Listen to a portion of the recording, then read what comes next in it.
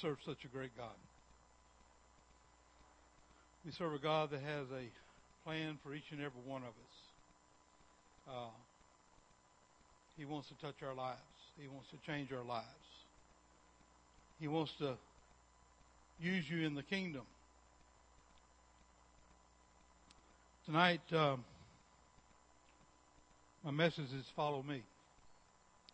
And before I get started, I want to say a word of prayer. Lord God, it's so good to be in your house. Lord, it's so good to be able to come and worship you, Lord, and be with our brothers and sisters in Christ. Lord, I thank you for this opportunity to minister your word. And Lord, I pray that it would minister to each and every heart that's here tonight. Lord, I pray that you would take the things that I read, the things that I studied, Lord. And Lord, that you would speak them forth as you want them spoken. Lord, I just give myself unto you in the lead of your Holy Spirit. I thank you, Lord, in Jesus' name. Amen. Praise God. You know, when Jesus started his ministry, it wasn't with any fanfare or pomp. He just began going into the streets and touching people's lives and ministering to people. And Acts 10:38 tells us how God anointed Jesus of Nazareth with the Holy Spirit and with power, who went about doing good and healing all who were oppressed by the devil, for God was with him. So that was his way of ministry. Just going everywhere he went, he was touching people's lives. As he traveled around, he chose disciples that would follow him, that would learn of him, that he would eventually turn the ministry over to. And, you know, you can look at these disciples. They were different occupations. They were different personalities. They were different educations. They had different backgrounds. It was just as varied as what you and I are here tonight. But God chose them. He called them to follow him. We know that many of them were fishermen. You know, Peter, Andrew, his brother. You got James and John, the sons of Zebedee. We know that Matthew, or Levi, he was a tax collector. And he received taxes from the people. I don't imagine he was too well liked before knowing Christ. I imagine he was kind of despised by the Jewish people. One was a zealot. A zealot was someone who opposed and terrorized the local Roman government. He did not like the Romans, and he was just always doing what he could do to come against them. The other occupations were unknown. But Jesus didn't look at their social standings. He didn't look at their education. He didn't look at what they'd done. But he called these men to follow him. And it's a pretty amazing story. You'd think you'd find he would get the ones that had the most education, get the ones that had the most charisma. Some of these were very rough men. Of course, we're no different than them. We come from different social standings. We have different personalities. We have different likes and dislikes. We have different ethnic backgrounds, education. We come in different sizes and ages. Nevertheless, Jesus called us to follow him and to carry on the gospel as he did his disciples. In Mark 1, starting from verse 16, we read the account where Jesus called Peter and Andrew, his brother, James and his brother John.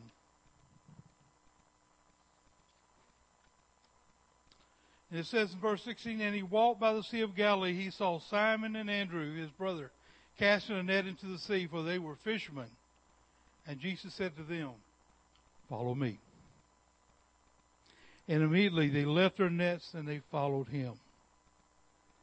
I guess my question today, how many of us, if Jesus were to say, follow me, would leave what you're doing to follow him?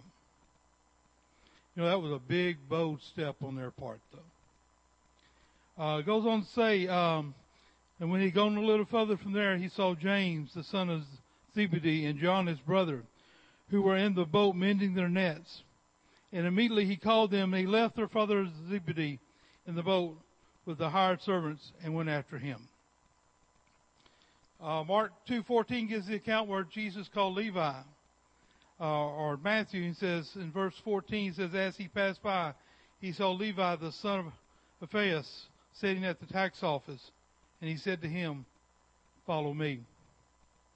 So he rose and he followed him. He dropped everything that he had. The story goes on to tell that he invited Jesus to his home and fed him as a kind of like a banquet, and brought a bunch of the other tax collectors so Jesus could touch their lives too. One by one, Jesus called his disciples to follow me.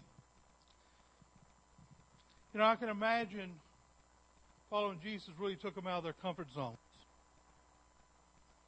Who's ever been out of their comfort zone in doing something for God? Anybody? Am I the only one? No. But I'm sure they were out of their comfort zone. One thing that I know, your desire to do something for God, when it's greater than your fears, God will use you. But so many people are hindered because of fear and because they don't want to get out of their comfort zone. And you're only hindering yourself for what you can do for God and what God can use you in.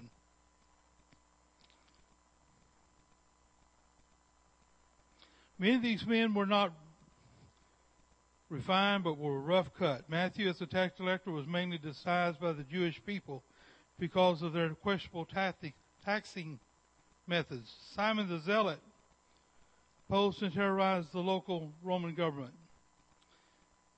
Jesus called each one and prepared them for the work that lay before them. But you know, not everybody responded to the call of God. Not everybody, when Jesus said, follow me, followed him. Good examples in Mark 10, starting with verse 17, about a young man. Said, now he was going out on the road, and one came running, knelt before him, and asked him, good teacher, what shall I do that I may inherit eternal life?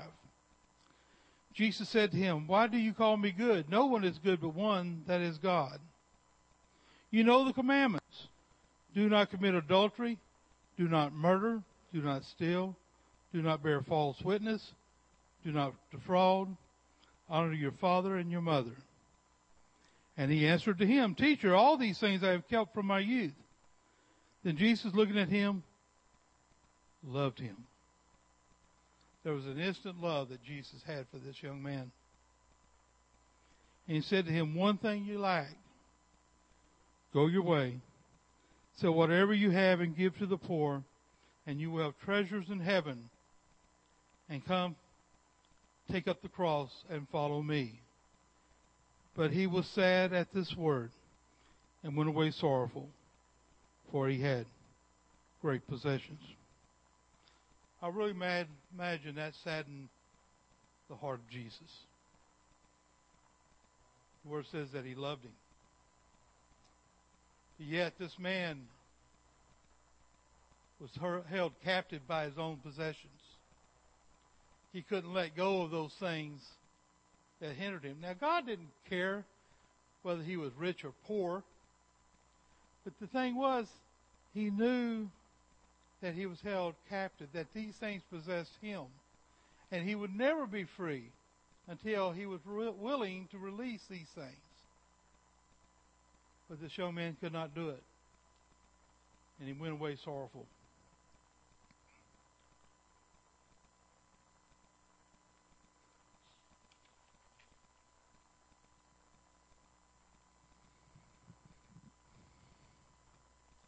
Jesus knew that the man's possessions would be a hindrance to him.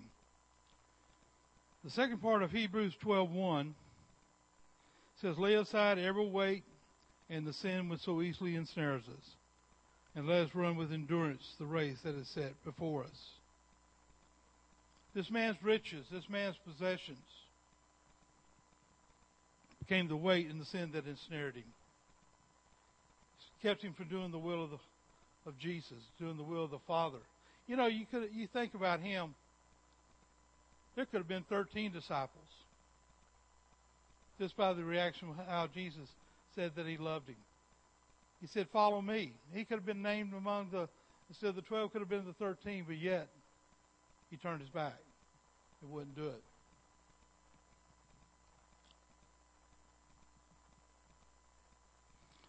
You know, following Jesus is not always the easy way to go. Pardon me. Luke 9 says, starting verse 23, says, then he said to them all, if anyone desires to come after me, let him deny himself and take up his cross daily and follow me. What does this mean? I don't believe that God is wanting us to deny ourselves of God's blessings. But he does want us to wants to separate us truly. Let me read that again. He does not want things to separate us from things that will, what I'm trying to say. He wants us to separate from those things that truly separate us from him. That's what he wants. He wants us to put away and put aside those things that will keep us from doing his will, that will keep us from walking with him. Taking up the one's cross to follow Jesus is a willingness to die in order to follow Jesus. It's absolute surrender. When he says, follow me, those disciples, they surrendered everything to Jesus. They walked away from everything they had, their businesses, their occupations, and their family, and they followed Jesus. If Jesus were to ask you today to say, follow me, are you willing to surrender all to Jesus? All that you have, all your possessions, are you willing to give it to him? That's denying yourself and taking up your cross and following him.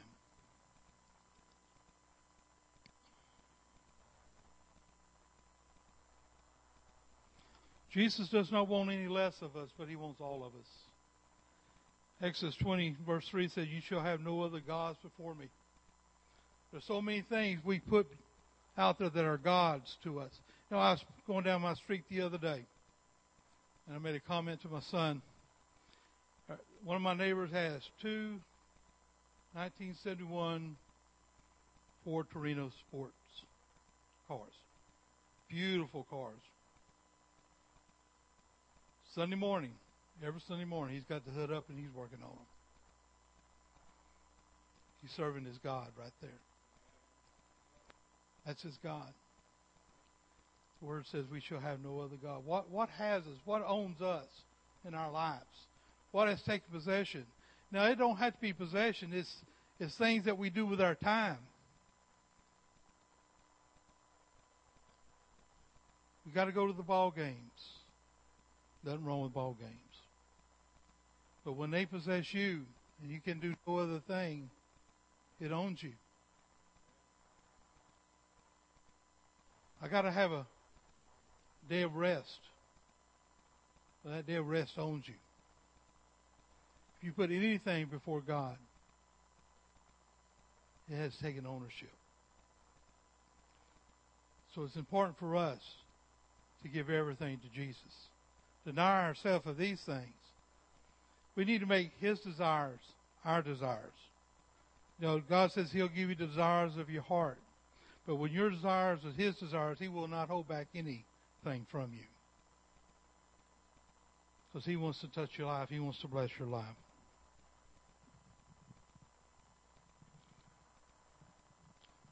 When Jesus was arrested, Peter done something that he thought he would never do.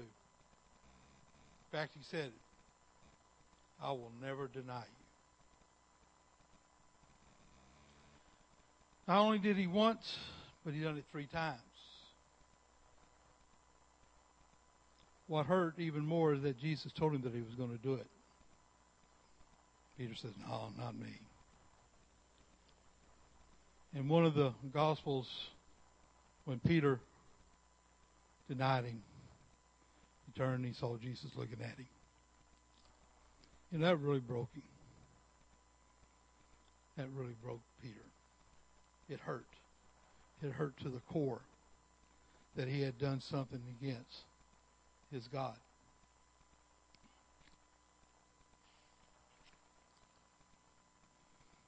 All Peter wanted to do was to run and hide his face. He broke the love he felt that he had, that Jesus had for him, because he denied him.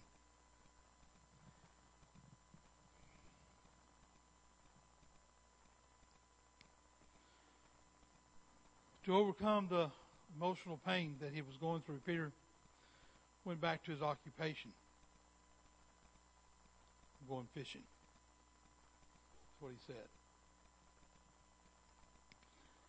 But later that day on the shore of Galilee, there was Jesus. And they had a good long talk. John 21. So when they had eaten breakfast, Jesus said to Simon Peter, Simon, son of Jonah, do you love me more than these? And he said to him, yes, Lord, you know that I love you.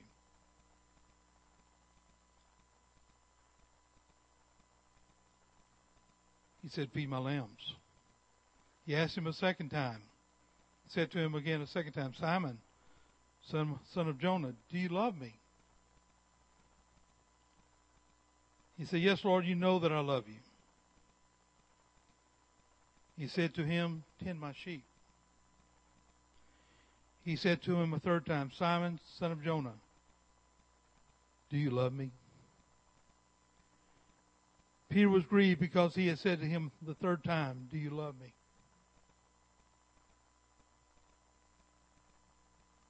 And he said to him, Lord, you know all things. You know that I love you. Jesus said to him, feed my sheep. It really shook Peter for Jesus to come to him, especially 3 times. Do you love me?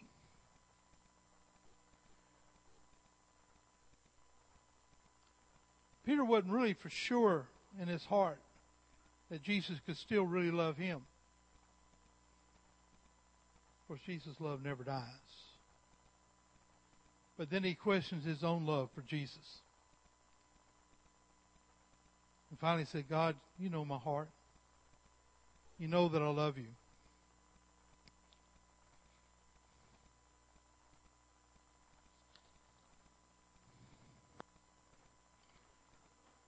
Peter needed to come to the point that he knew that Jesus loved him. They were not just words, but it was from his heart. And Peter knew that Jesus loved him. And Peter knew that Jesus loved him. So through Jesus' conversation with Peter, the call was renewed in Peter. He needed to be reestablished. He needed to be restored at this time. He says, feed my lambs. Lambs, that's the little ones. That's the children. That's the baby Christians. He told them to feed my lambs. He's calling them again. Feed my lambs. Feed my lambs. Then the next time he says to him to tend my sheep.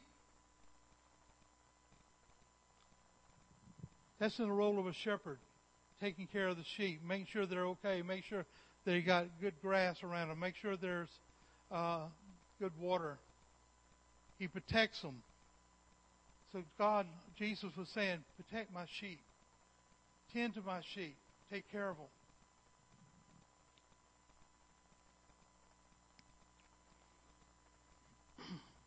Then again, verse 17 says, feed my lambs.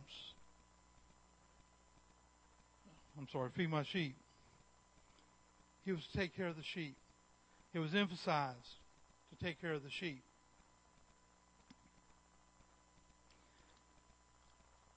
The main thing I want to point out of this, there are some that are hurting, whether it's by something that you have done or by others have done something to you. God wants to renew that call in your life. Some people have laid down their swords. Some people have laid down the call of God that God has called them into. And today He's asking you to feed my lambs. He's asking you to tend to my sheep. Have you laid it down today? Is this something that you have done? Is there things that you have backed off from that you know that God has called you to do? Perhaps someone in a church has hurt you. And there are wounds. And they're still open. You still go to church, but you're unable to do the things that God has asked you to do. And once again, Jesus is asking you to follow me. To take up your cross and follow me. Do those things that I've called you unto. Do not allow the enemy to rob you. Do not allow the outside circumstances to keep you from following Jesus. He's calling you to follow Him once again.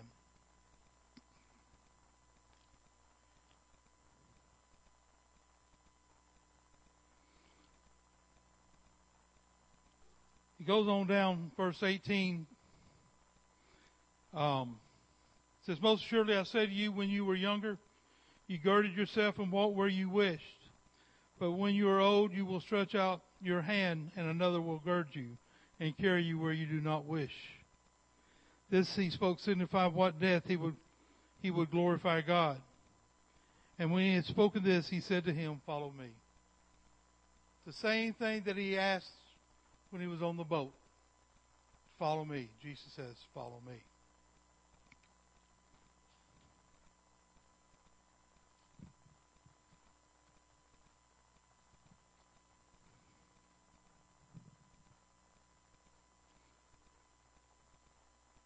Just some final thoughts. Tonight, God is asking us to follow Him once again. It doesn't matter your social standings. It doesn't matter your education, but He's asking us to follow Him. Are you willing to follow Him with everything that's within you? Are you willing to give everything unto Him? Attending church only is not following Him. It's a good thing. But the question is, are you truly following Jesus? Or are you doing everything that He's asked you to do? Don't allow anything to be more important than following Jesus. Don't allow anything to stand between you and God. He's calling you tonight.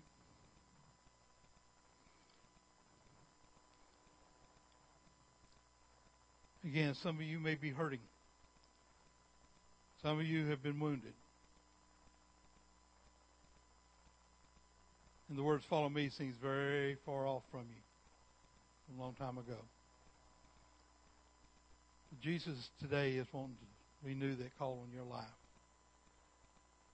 Now, He may not call you to be a pastor or a preacher. But I tell you what, there's a lot of people to be reached. There's a lot of people that needs a touch in their lives. And we back off and we don't witness or we don't get involved in church. You need to do whatever you find your hand to do. See a need, you need to fill it. That's following Jesus. Amen? Amen. Thank you, Lord.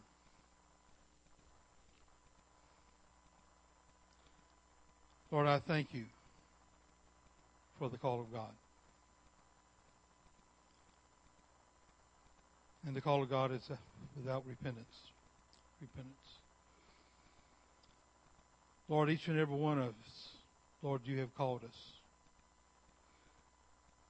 Each and every one of us are called to work in the kingdom of God. Lord, there may be some here tonight that have allowed things to get in between you and them.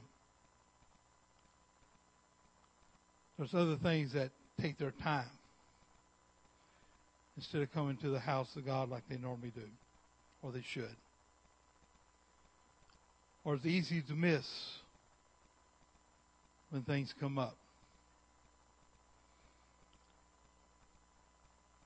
Lord, I pray tonight for these, Lord God, that you would touch them. And may the call of God just be renewed within them.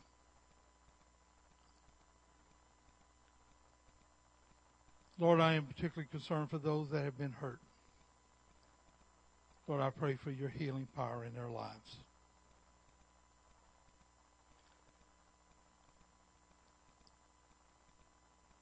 Lord, it is you who renewed Peter. It is you that changed his life once again. We see Peter as he throughout the pages of the Gospels and throughout the epistles, Lord God, that where he ministered and lives were changed. And he done exactly, Lord God, what you called him to. Lord, I pray that each and every one, that God's will would be fulfilled in our lives. God, that you would touch every heart. Mend every heart that may be hurt, may be broken. Lord, I give you praise. In Jesus' name, amen. Thank you, Jesus. Thank you, Lord. Thank you, Lord. Amen. Pastor, you have anything?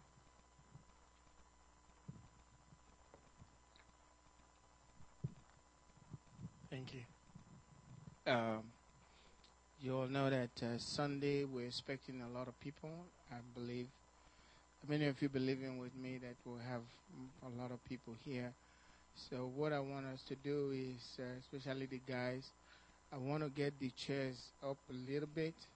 Father, we thank you for your word tonight. We thank you for speaking to us.